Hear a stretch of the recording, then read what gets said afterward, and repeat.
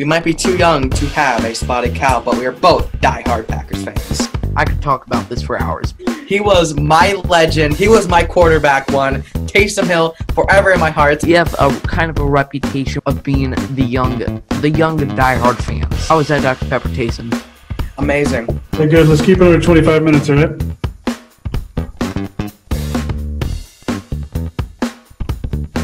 Welcome back to the Underage Packers podcast. This is episode 71. This is Joey. I, as I'm always, joined by my great co-host wearing his Cheesehead TV merch and the new training camp hat, Big B. How are you feeling today? Feeling pretty good. Excited for training camp. I have to ask you, like I asked our friend Aaron Nagler the other day, on a scale to from 1 to Yosh Nijman, how excited are you for camp? Man, I'll say a 9 right now.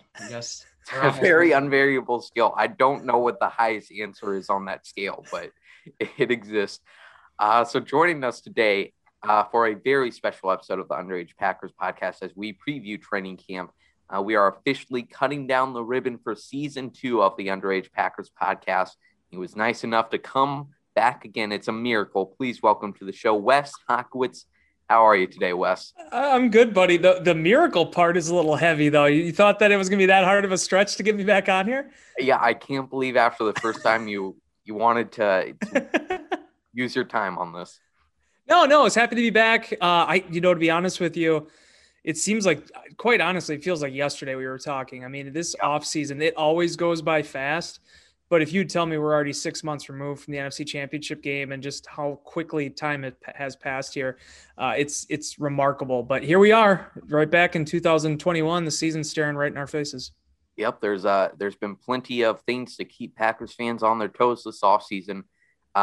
With some big news today, Rodgers has signed his contract with the Packers. Amari Rodgers finally getting his rookie deal done. Big B, there's not too much to be said. Pretty standard third-round rookie. But Amari Rodgers, are you going to be looking anything special with him at training camp, specifically with special teams, with Amari Rodgers this offseason? Well, I'm very excited to see what he does in the special teams, and I'm also excited to see how many roles, I guess you would say, he has in the offense. Mm-hmm. Definitely that wildcat piece, I guess you would say. I think I used that right. Not sure. Yeah, kind of a Tyler Ervin guy that Matt LaFleur has used quite often, has found some guys to, after Tyler Ervin got injured, Aaron Jones early in the season, and the offense was a lot more efficient with Tyler Ervin in the offense last year, so hopefully Amari Rodgers can be even more of an upgrade from that. Branching off to some other players, Wes, is there anyone specifically you're looking forward to seeing at this training camp? Man, there's so many, dude. That's the cool thing about the direction this offense and defense have gone is there's so many young guys that are ascending. So, I mean, just to throw out a couple names, I mean, seeing what Rashawn Gary did last year with a little uptick in snaps, I think this year you're going to see his workload go up even higher. And I think there's going to be packages that Joe Barry is going to be able to come up with to get him and the Smith brothers on the field together. I think they're really going to be able to capitalize on Za'Darius's versatility because, quite honestly, man, you guys saw it too last year. I just think the way that Gary was playing, especially down the stretch of the season, whether it was not just the pass rushing, but just the way he defended the run, how game he was with, his conditioning, and he was ready for as big of a role as the Packers could give him. So I think you're going to see that go another step. But really, it's going to come down to those skill position players on offense. I just think the Packers have a litany of them, probably more than I ever recall during my time on the beat. I'm not saying that, they're as deep as they were in 2011 with receivers and tight ends, but when you look at the fact that you bring in Amari Rodgers and you get Devin Funchess back and you have all these different types of body types at the receiver position. Oh, and then by the way, you have a 4-time Pro Bowler, now arguably the best receiver in the game, Devontae Adams leading that position group, in addition to Aaron Jones returning, Robert Tonyan breaking out the way he did last year, Mercedes Lewis. They just have so many weapons that they can utilize, and you would hope that it'll be Aaron Rodgers at quarterback. But regardless of how that situation unfolds, it is a embarrassment of riches right now for whoever does, go line up under center for Green Bay. Yeah, you talk about those endless offensive weapons. I'm really looking forward to seeing Josiah DeGuara. He got injured week 4 of last year and early in the season. Once again, like Tyler Ervin, he had quite a bit of involvement with Matt LaFleur's offense, especially for a rookie. So I'm looking forward to seeing how he has progressed in his injury rehab, and then hopefully getting involved once again. You mentioned Joe Barry, Wes. What are some players, you talked about Za'Darius Smith maybe lining up at some other spots of the defensive line, but what are some more players specifically that you think might most benefit from this new scheme? Well, I can't wait to see what he does with the cornerbacks. Jair Alexander is 24 years old. He's at the peak of his powers. I still think he has his best football still ahead of him. I think there's a lot of room for him to still grow. But I think you look at what the Rams did last year with Jalen Ramsey and the multitude of ways that Jair could be used, whether it's just as a strict, shutdown cornerback where he's just following the best guy in the field at all times, which is something that Mike Pettin didn't like to do quite a bit. At least they didn't do that very often the last 2 seasons. So whether it's that and traveling Alexander more, or just seeing how these young cornerbacks adjust and adapt to what Barry wants to do.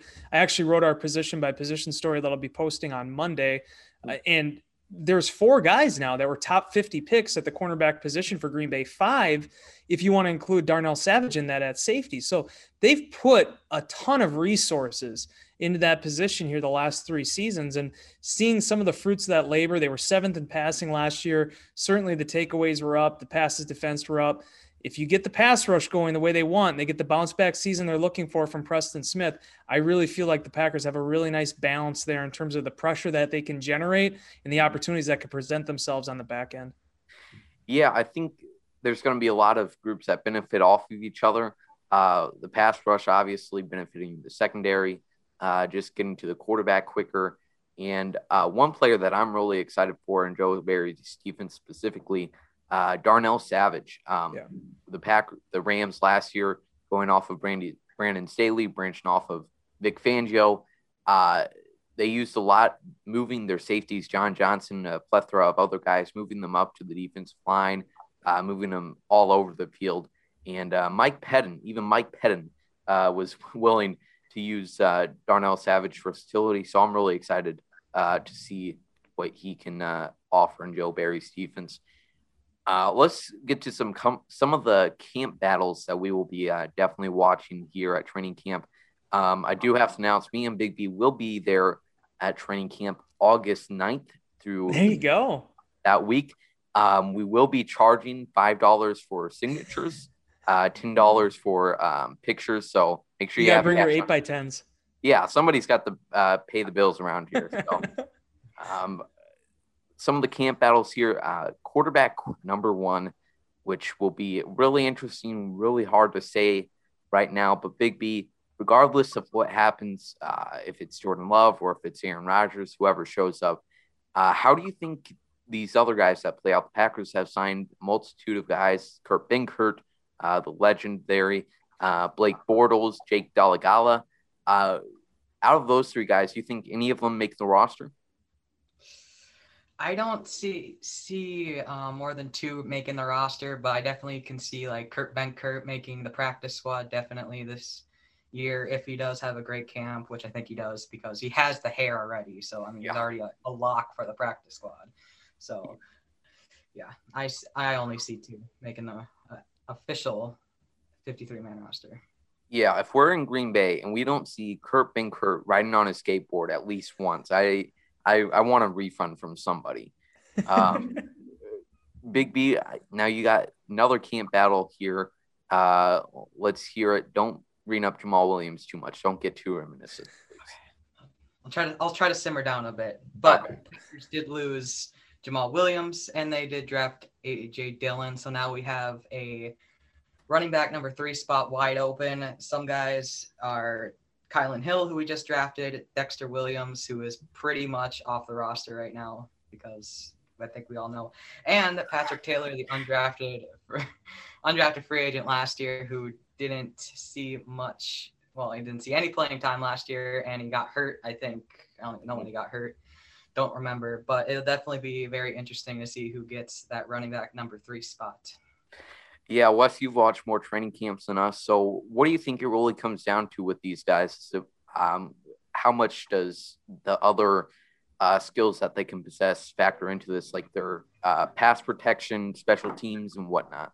Yeah, special teams is going to be huge for that number 3 running back role, and who emerges there. Certainly look at even A.J. Dillon last year. He did his own amount of special teams work, and certainly Jamal Williams, as Big B is well familiar with, was basically almost a 4-core special teams player. I mean, he's going to go down as one of the most consistent and prudent, players that I covered at that position, considering what he offered offensively. Didn't fumble in 4 years, but also could return if they needed him to. He could block in the posse back on kickoff returns and, could even be a personnel protector on punts. So he offered them a lot of versatility that they're going to miss there. So A.J. Dillon has to pick up some of that slack, but the guy I'm really excited to see, though, is Patrick Taylor. And you guys here, when you get there August 9th, you're going to see him. Patrick Taylor looks to me like a more filled out version of James Starks. He's about 6'2". He is a man among boys out there. I mean, you can see why the Packers really like this guy coming out of Memphis. Unfortunately for him, it was that weird Lisfranc type foot injury he had. It wiped him out for pretty much all of his last season at Memphis and then kept him out of practice through almost December. So now he's healthy. He was out there during the offseason program, and it's a 3-horse race there right now with them putting Mike Weber. So seeing which guy emerges there is going to be really interesting to watch. And be honest with you, as much attention has been thrown on, the quarterback situation with Rodgers and Love and everything around that orbit, the Packers went in a span of 28 days and acquired 3 really interesting quarterbacks, whether it's Blake Bortles trying to get his career back on track, whether it's Kurt Benkert, who's actually was with Matt Schaub. He was in that offense with Matt Ryan. That's 2 players that Matt LaFleur is very familiar with from his time in Atlanta, trusts what the development was there, certainly has a very affable personality that we've seen a lot of. And Jake Delagala, guys, 6'7", 247 pounds. Ow. If he would ever find his way onto the Packers roster, he would be tied for the tallest quarterback in team history. So it isn't your typical undrafted rookie that they signed, a Tim Boyle, a Taysom Hill, a Joe Callahan, but there's 3 guys there that are entrenched in a really interesting battle for what will either be the number 2 or number 3 quarterback position. Did Cliff Crystal give you that tidbit on the tallest quarterback? I looked that up myself, believe it or not. Wow. I actually did the research. I was like, there's a 6'7", 242 pound quarterback in camp. I got to see where this guy actually ranks in the team annals, but he's a tall drink of water. And, my first impressions, I only got to see him for a couple days, but seems to have a live arm. I really was impressed with Benkert. And it's not just the hair. It's not just the flash. It's not the video games.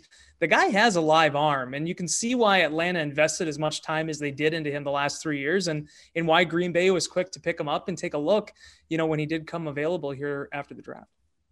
Yeah, I'm hoping the best for Benkert. And yeah, it is really an interesting mix and group of backup quarterbacks at that position. As far as running back goes, I do think Kylan Hill has the best chance. But Patrick Taylor, I really like Mike Weber, maybe only because he was very good in Madden franchise. But fortunately, he's no longer on the roster. Moving on to the wide receivers here, another interesting group of guys behind the 3 obvious ones, really Davante Adams, Marquez Valdes-Scantling, Allen Lazard. You have Devin Funchess, Equanimeous St. Brown, Malik Taylor, and Juwann Winfree. Now, Wes, we've heard quite a bit about the past 2 off seasons about Juwann really shining in minicamp whenever he got the opportunity. What have you seen from Winfree so far? Had a nice camp. Made a couple of the biggest plays of the entire offseason program, at least during the portions of practice that were open to the media. With the decision that the receivers made, the veteran receivers made, where they weren't at OTAs, whatever all that played into it, Winfree was a guy who maximized his snaps with the first team offense. And certainly at the end of minicamp there had that nice 50-yard catch from Jordan Love in what was, Love's best practice, in my opinion. And again, in one that was available to the media. So I was really impressed with him. Has some versatility there, could play inside, can run the boundary a little bit. But the thing that I like the most about this receiver group is it's kind of an a la carte sort of situation right now for the Packers. Certainly Davante Adams is going to be on the field 97% of your plays offensively. So there's 4 other skill position players you got to get on the field. Green Bay, for a number of years there, basically kept the same prototype for the type of receiver they were looking for. 6'4", 200 pounds, fast. They mixed it up a little bit now. Now, Funchess certainly is a guy, again, that fans will see is very physically imposing, has a good track record there. Obviously, has been a good locker room guy throughout the course of his career. I enjoyed talking to him in the one Zoom we had with him. Seems to have a really interesting personality.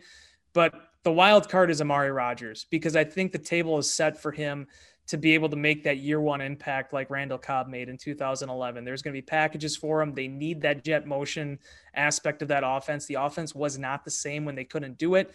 And obviously you want to be able to have Aaron Jones in the backfield as often as possible. So I think Rodgers is really the linchpin, and then seeing how they move the rest of those pieces. Allen Lazard's back. Marquez Valdes-Scantling had a nice season last year. A lot of guys that are going to be competing for a handful of positions and roles in this offense. And ultimately, at the end of the day, a couple jobs as well.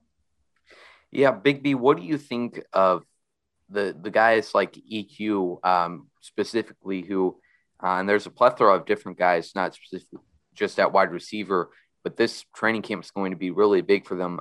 EQ coming up on his 4th year of his contract. He still has a lot to prove. Josh Jackson. What are you looking at for some of those guys? Maybe list a few more that you think really have to prove a lot this upcoming camp. Well, another guy is Oren Burks, who, man, I don't even know what's happening with him at this point. I feel like he's always injured. He's a guy I definitely want to see step up a bit this off season.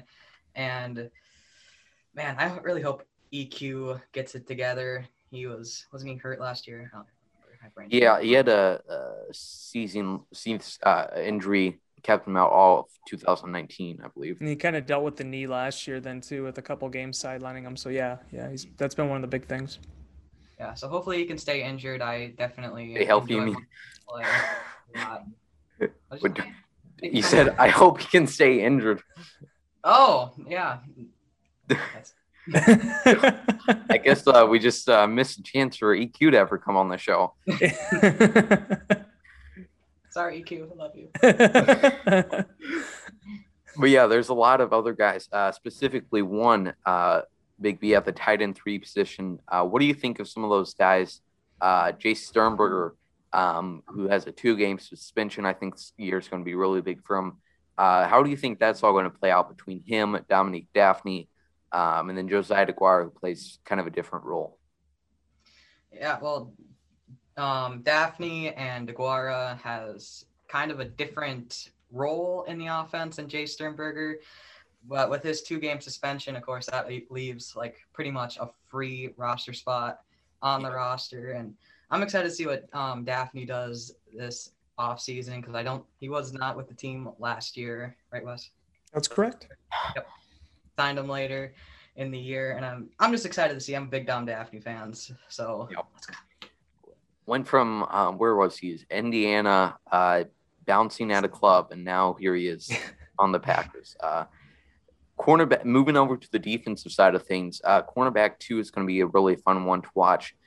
Kevin King coming off not the best game against Tampa Bay. A lot of fans are certainly not in his favor at this point. The Packers getting Eric Stokes at pick 29 in the first round of this year. What did you see from Stokes? Obviously, it's going to take some time for him to adapt. But do you think he can possibly take over that cornerback 2 opposite of Jair Alexander pretty early on in the season, Wes? Well, and if you follow what the Packers have done, going back to Ted Thompson, and it's a principle that Brian Gutekunst has also kind of stayed in the business of, which is never leaving yourself really short at any position. So if you bring back a veteran and you draft a player, you hope that that young player will push the veteran. You saw it with Devon House when he came back, and they also picked up Jair Alexander, Tramon Williams came back. Those type of moves are things they'd like to do, because it gives you an established veteran that knows the defense, that's comfortable with the people around them, but it also gives you a long-term piece. And it's worked out really well for Green Bay over the years at a number of different positions.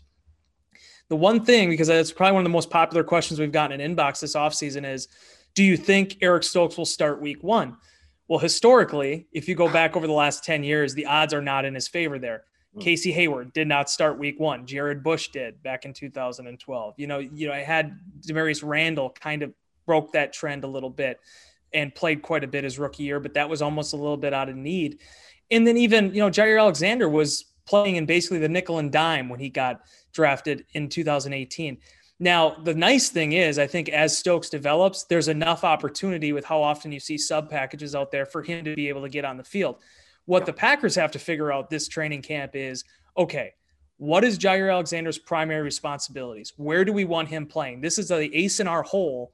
Where does he need to fit into our deck of cards, right? So once you figure that out, then you start figuring out the personnel, because I look at that as just a wide open competition throughout the secondary right now until we see differently. Now, right now it's going to be Shandon Sullivan in the nickel, or you're going to have Kevin King outside. You might end up seeing Will Redmond as that dime guy, but where does Josh Jackson and Eric Stokes and John Charles, where do they fit in? Where could they potentially push for playing time? That's what I want to see. I think it's going to be a proving ground for them in the training camp and being able to show what they can do and to push for a roster spot. Because at the end of the day, you need 6 defensive backs. That's just the way this game is played nowadays. And with injuries and everything of that nature, you want to be able to be versatile with how you move your parts. And much like the offensive line, I think the secondary, specifically that cornerback room, there's a lot of different directions they can go, with that first domino, of course, being where Jair Alexander's lining up. Sure. And with Stokes, before we get to our last camp battle here at Big B, which is probably the most exciting of them all, is there a specific rookie you're going to have your eyes on this training camp, Big B? Well, on the defensive side anyways, it's Shamar Jean-Charles. I really am curious to see where he would fit in, if he's going to get to play this year, which I really hope he does. Mm-hmm. But I really liked him when we drafted him for some reason. I don't know why. So that's my boy, I guess. Pretty much trying to say here. I'm really looking forward to seeing Tedarrell Slaton. Not even see how he plays, just to see a man of that size in real life is going to be remarkable. He is a skyscraper. There's a few people because people always ask that question, like who are the guys that kind of wowed you when you saw them in person? And it's usually a 3-person race. It's Julius Peppers is just one of the most incredible human beings and specimens I've ever witnessed. And Martellus Bennett, just for his height and his size. Mercedes Lewis fits into that too. I've seen a lot of defensive linemen over the years, and they come in all shapes and sizes. But TJ Slaton, man, if they can get, he's a raw prospect, but if they can get him playing at a high level, get his weight where it needs to be, where they want it to be, this guy has all the potential in the world. I mean, his athleticism is off the charts for a guy that's 6'5", 330 pounds or whatever he is. It's remarkable what he's able to do, whether it's basketball or just on the field. And the other thing to keep in mind too, when you watch him in training camp, he had a 10-yard dash speed, which is just crazy for a guy his size. He has very good quick twitch. He has that explosiveness. And when you're looking at guys on day 3, you're looking for guys that have a trait. And that's definitely the trait for TJ Slaton. Well, hopefully he can really free up a lot of stuff for Kenny Clark, give Kenny some rest, hopefully free Kenny from some injuries, and just make everything easier for Kenny Clark. 2 big guys on the defensive line. Big B, how about you tell us about the most exciting camp battle of the century? All right. I don't even know how to introduce this one, so I'm just going to have Wes just talk about it. The long snapper battle. We need to hear about this. Was the build up for the long. That my favorite thing about the long snapper battle, and I haven't been a part of many of them, but okay, especially during the offseason program when there's not doing a whole lot of drills for the special teams, the specialists. So what you ultimately get is you get 2 guys. I almost said Rick Lovato there, but in Joe Fortunato and Hunter Bradley, the 2 guys competing with each other for basically one job, just snap into each other during practice. That's what they do. It's that's you just go and snap with the other snapper. I'll say this. Now the NFL mandated that you're going to have a bunch of cuts here coming up. I don't like it, but it's the direction they went. Now you have a cut to 85 after the first preseason game. You have another cut after the second preseason game to 80.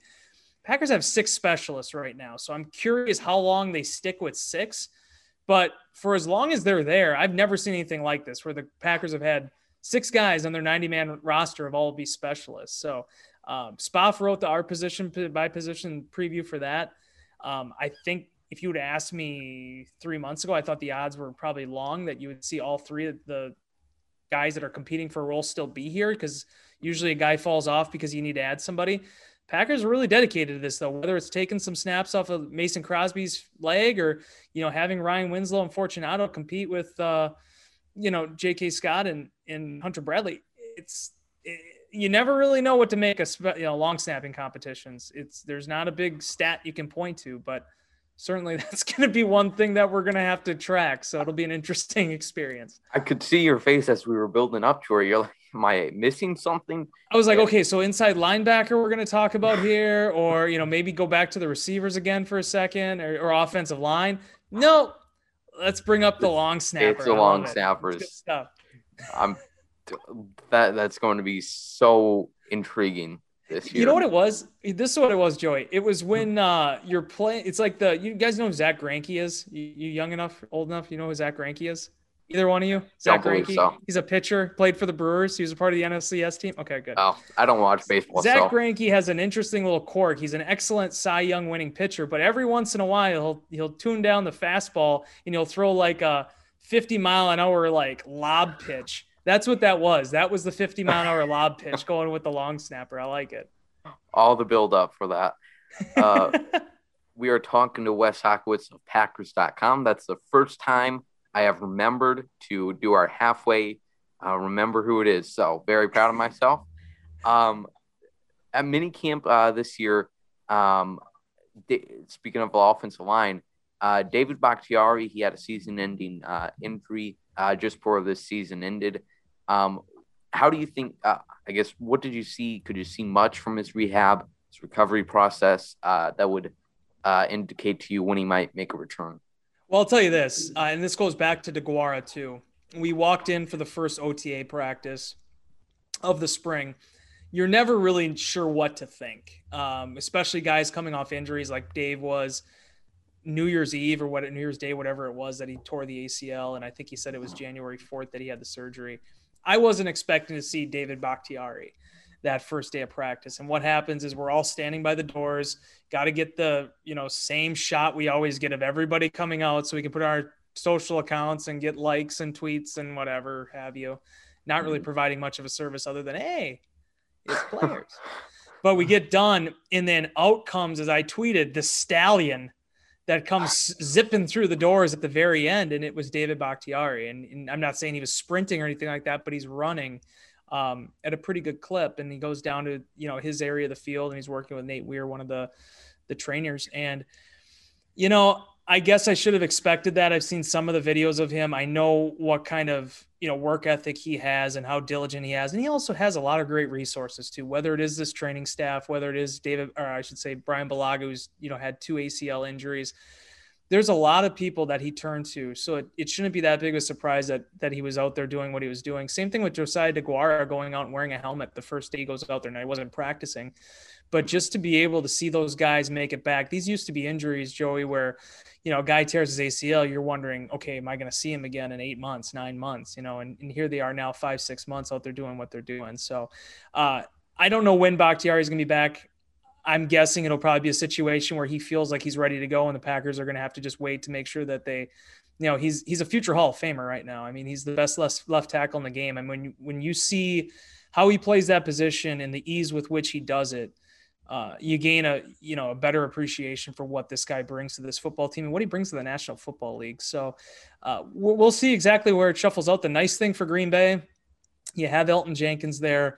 I thought he played his butt off last year at left tackle, a position that he really hadn't repped that much, showed his versatility to the max. And as long as you have a player like that available to you, you want to get Bakhtiari back, the sooner the better. But the Packers have enough, kind of like life preservers here to be able to get through however many weeks they need to before Bakhtiari's back. Speaking of that, Big B, who do you think specifically starts at left tackle if Bakhtiari is not available? And then, if it's Elton Jenkins, who are they sliding over to left guard?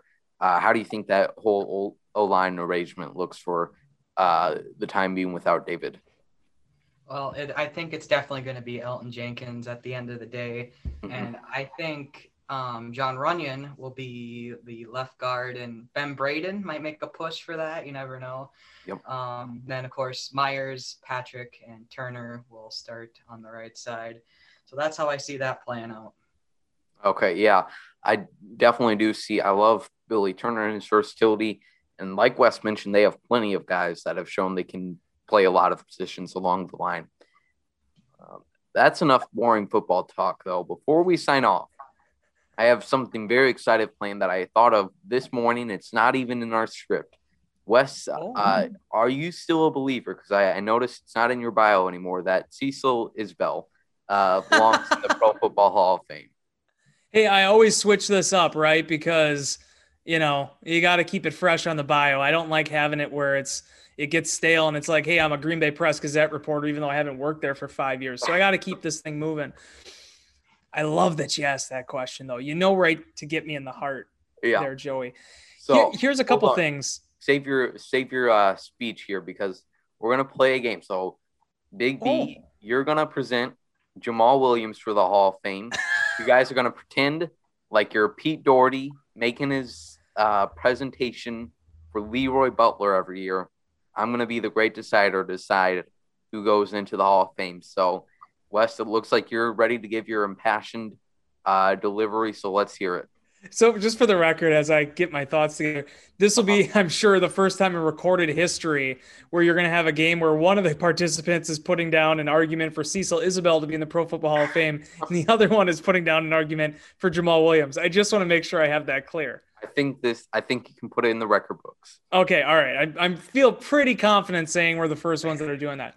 Here's my argument about Cecil Isbell, and it's very important for me as a side note to make this argument because I think when they made the Centennial class, the whole objective of that was to honor players from the pre-Hall of Fame era. They did that to some extent. Bobby Dillon obviously got enshrinement, but they also used it as sort of shoehorning in some other people that probably should have been already in from the more recent eras.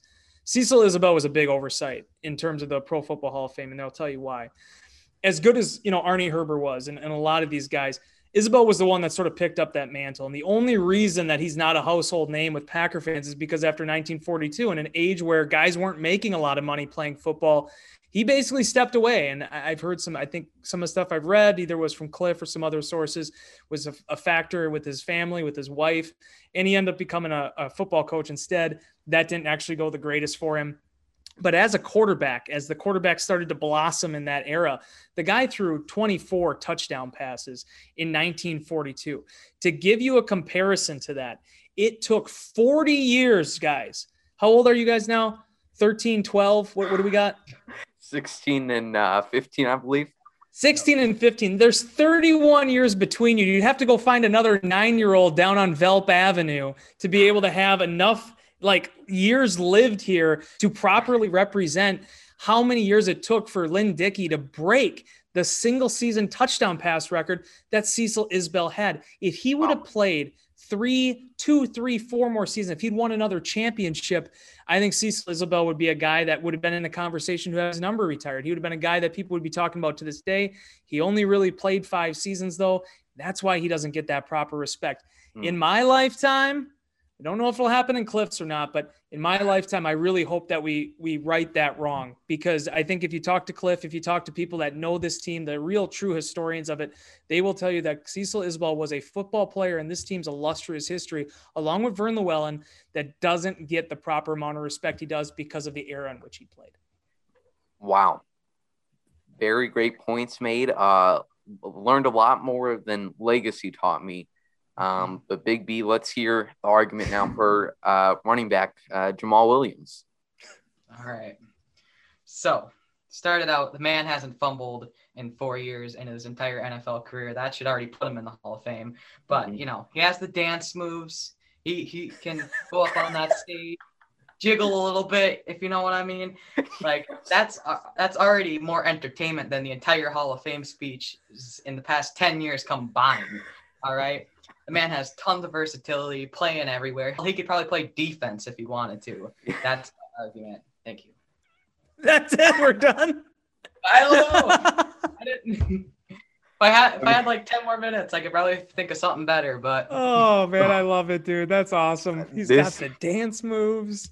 I'm sure that's exactly like very similar to what Pete Doherty says about I Leroy can see Butler. it coming out of Pete's mouth. I can see those exact words coming out of Pete's mouth as he stands in front of those 49 other people laying down the argument.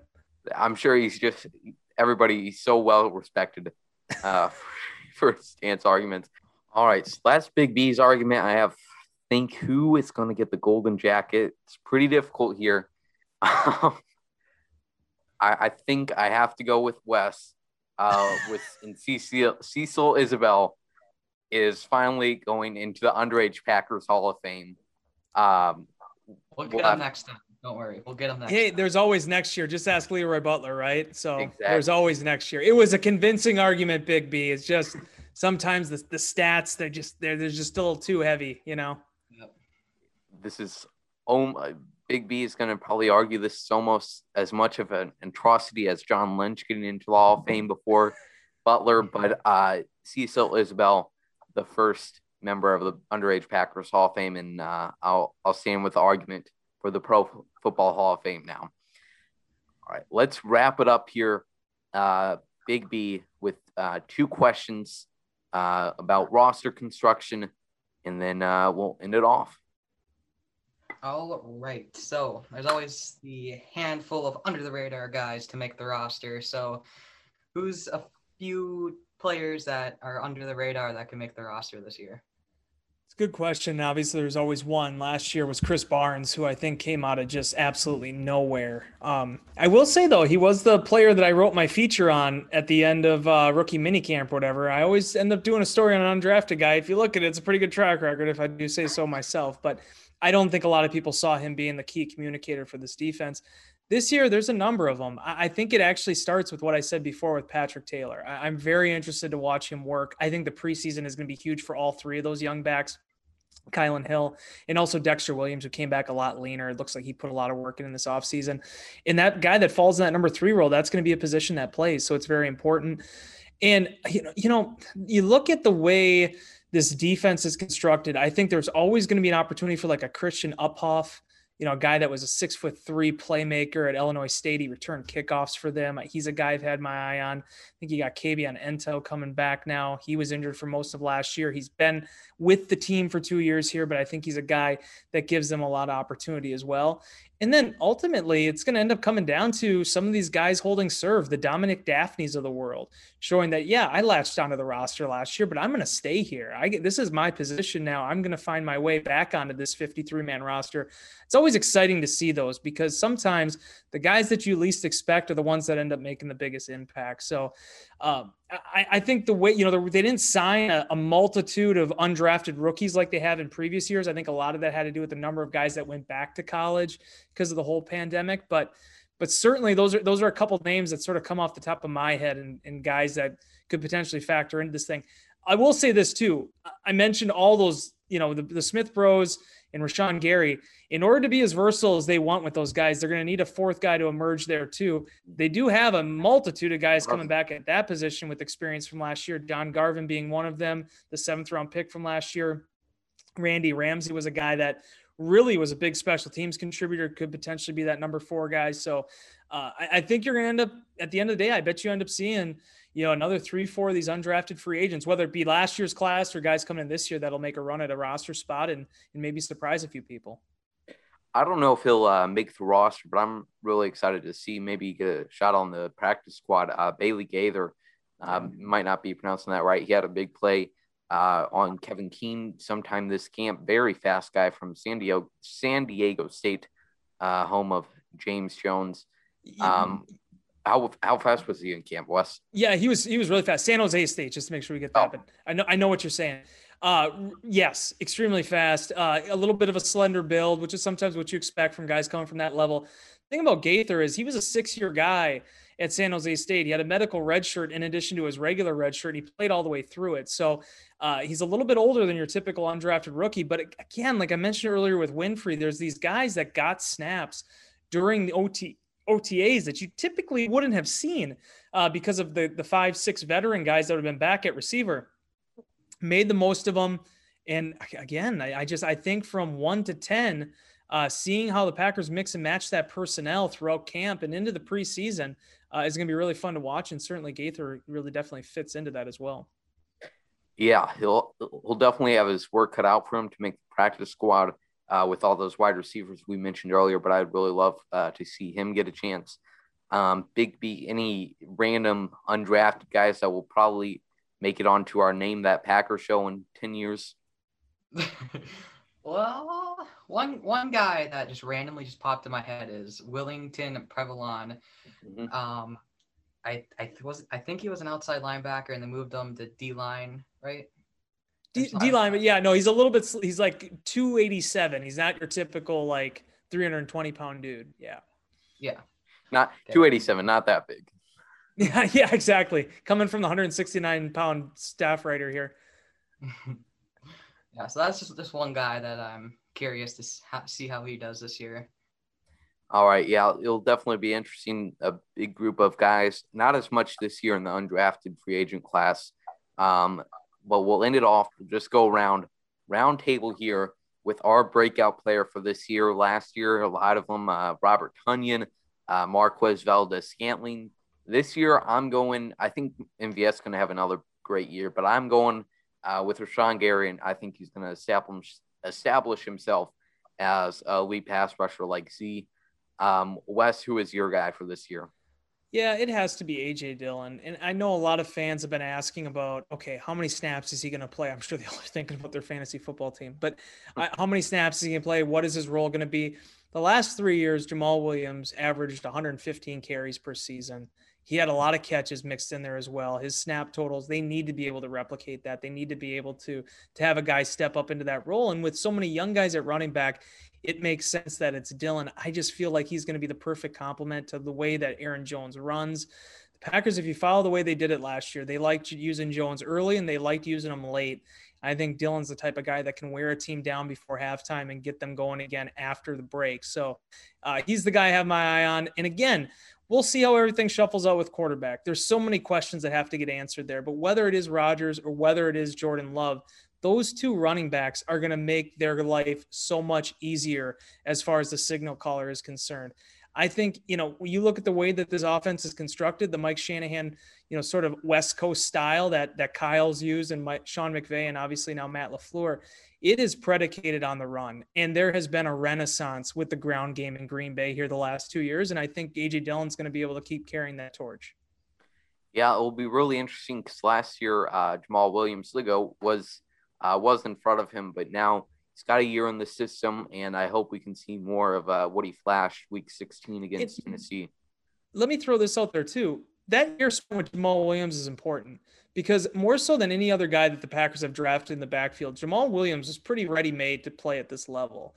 It just so happened that he happened to be in the same draft class as Aaron Jones. But I've said for a long time, and this isn't just to appease Big B over there, but Jamal Williams could have been an every down back for Green Bay if that's the way the situation would have unfolded. This is a guy that could pass block from day one. He could catch the ball out of the backfield, and as we've talked about numerous times now, never put the ball on the grass. So those are big lessons that A.J. Dillon learned last year behind him and Aaron Jones. I think that's really going to benefit him. And for a guy that carried the ball as much as he did at Boston College, I don't think it necessarily was a terrible thing that he only touched it 89 times or whatever it was last year. Allow him to get in this season. He's comfortable in the offense, certainly with all the COVID stuff last year kind of interrupting things and the way he finished the year against the Titans. I think the arrow is definitely pointing up there. Yeah, late great Ted Thompson, one of his last late round gifts to us was the duo of Jamal Williams and Aaron Jones. Big B, who are your big breakout players for this upcoming season? I'm going to go with Chris Barnes. He had a hell of a rookie year, definitely, and he didn't even make the roster to even start it out.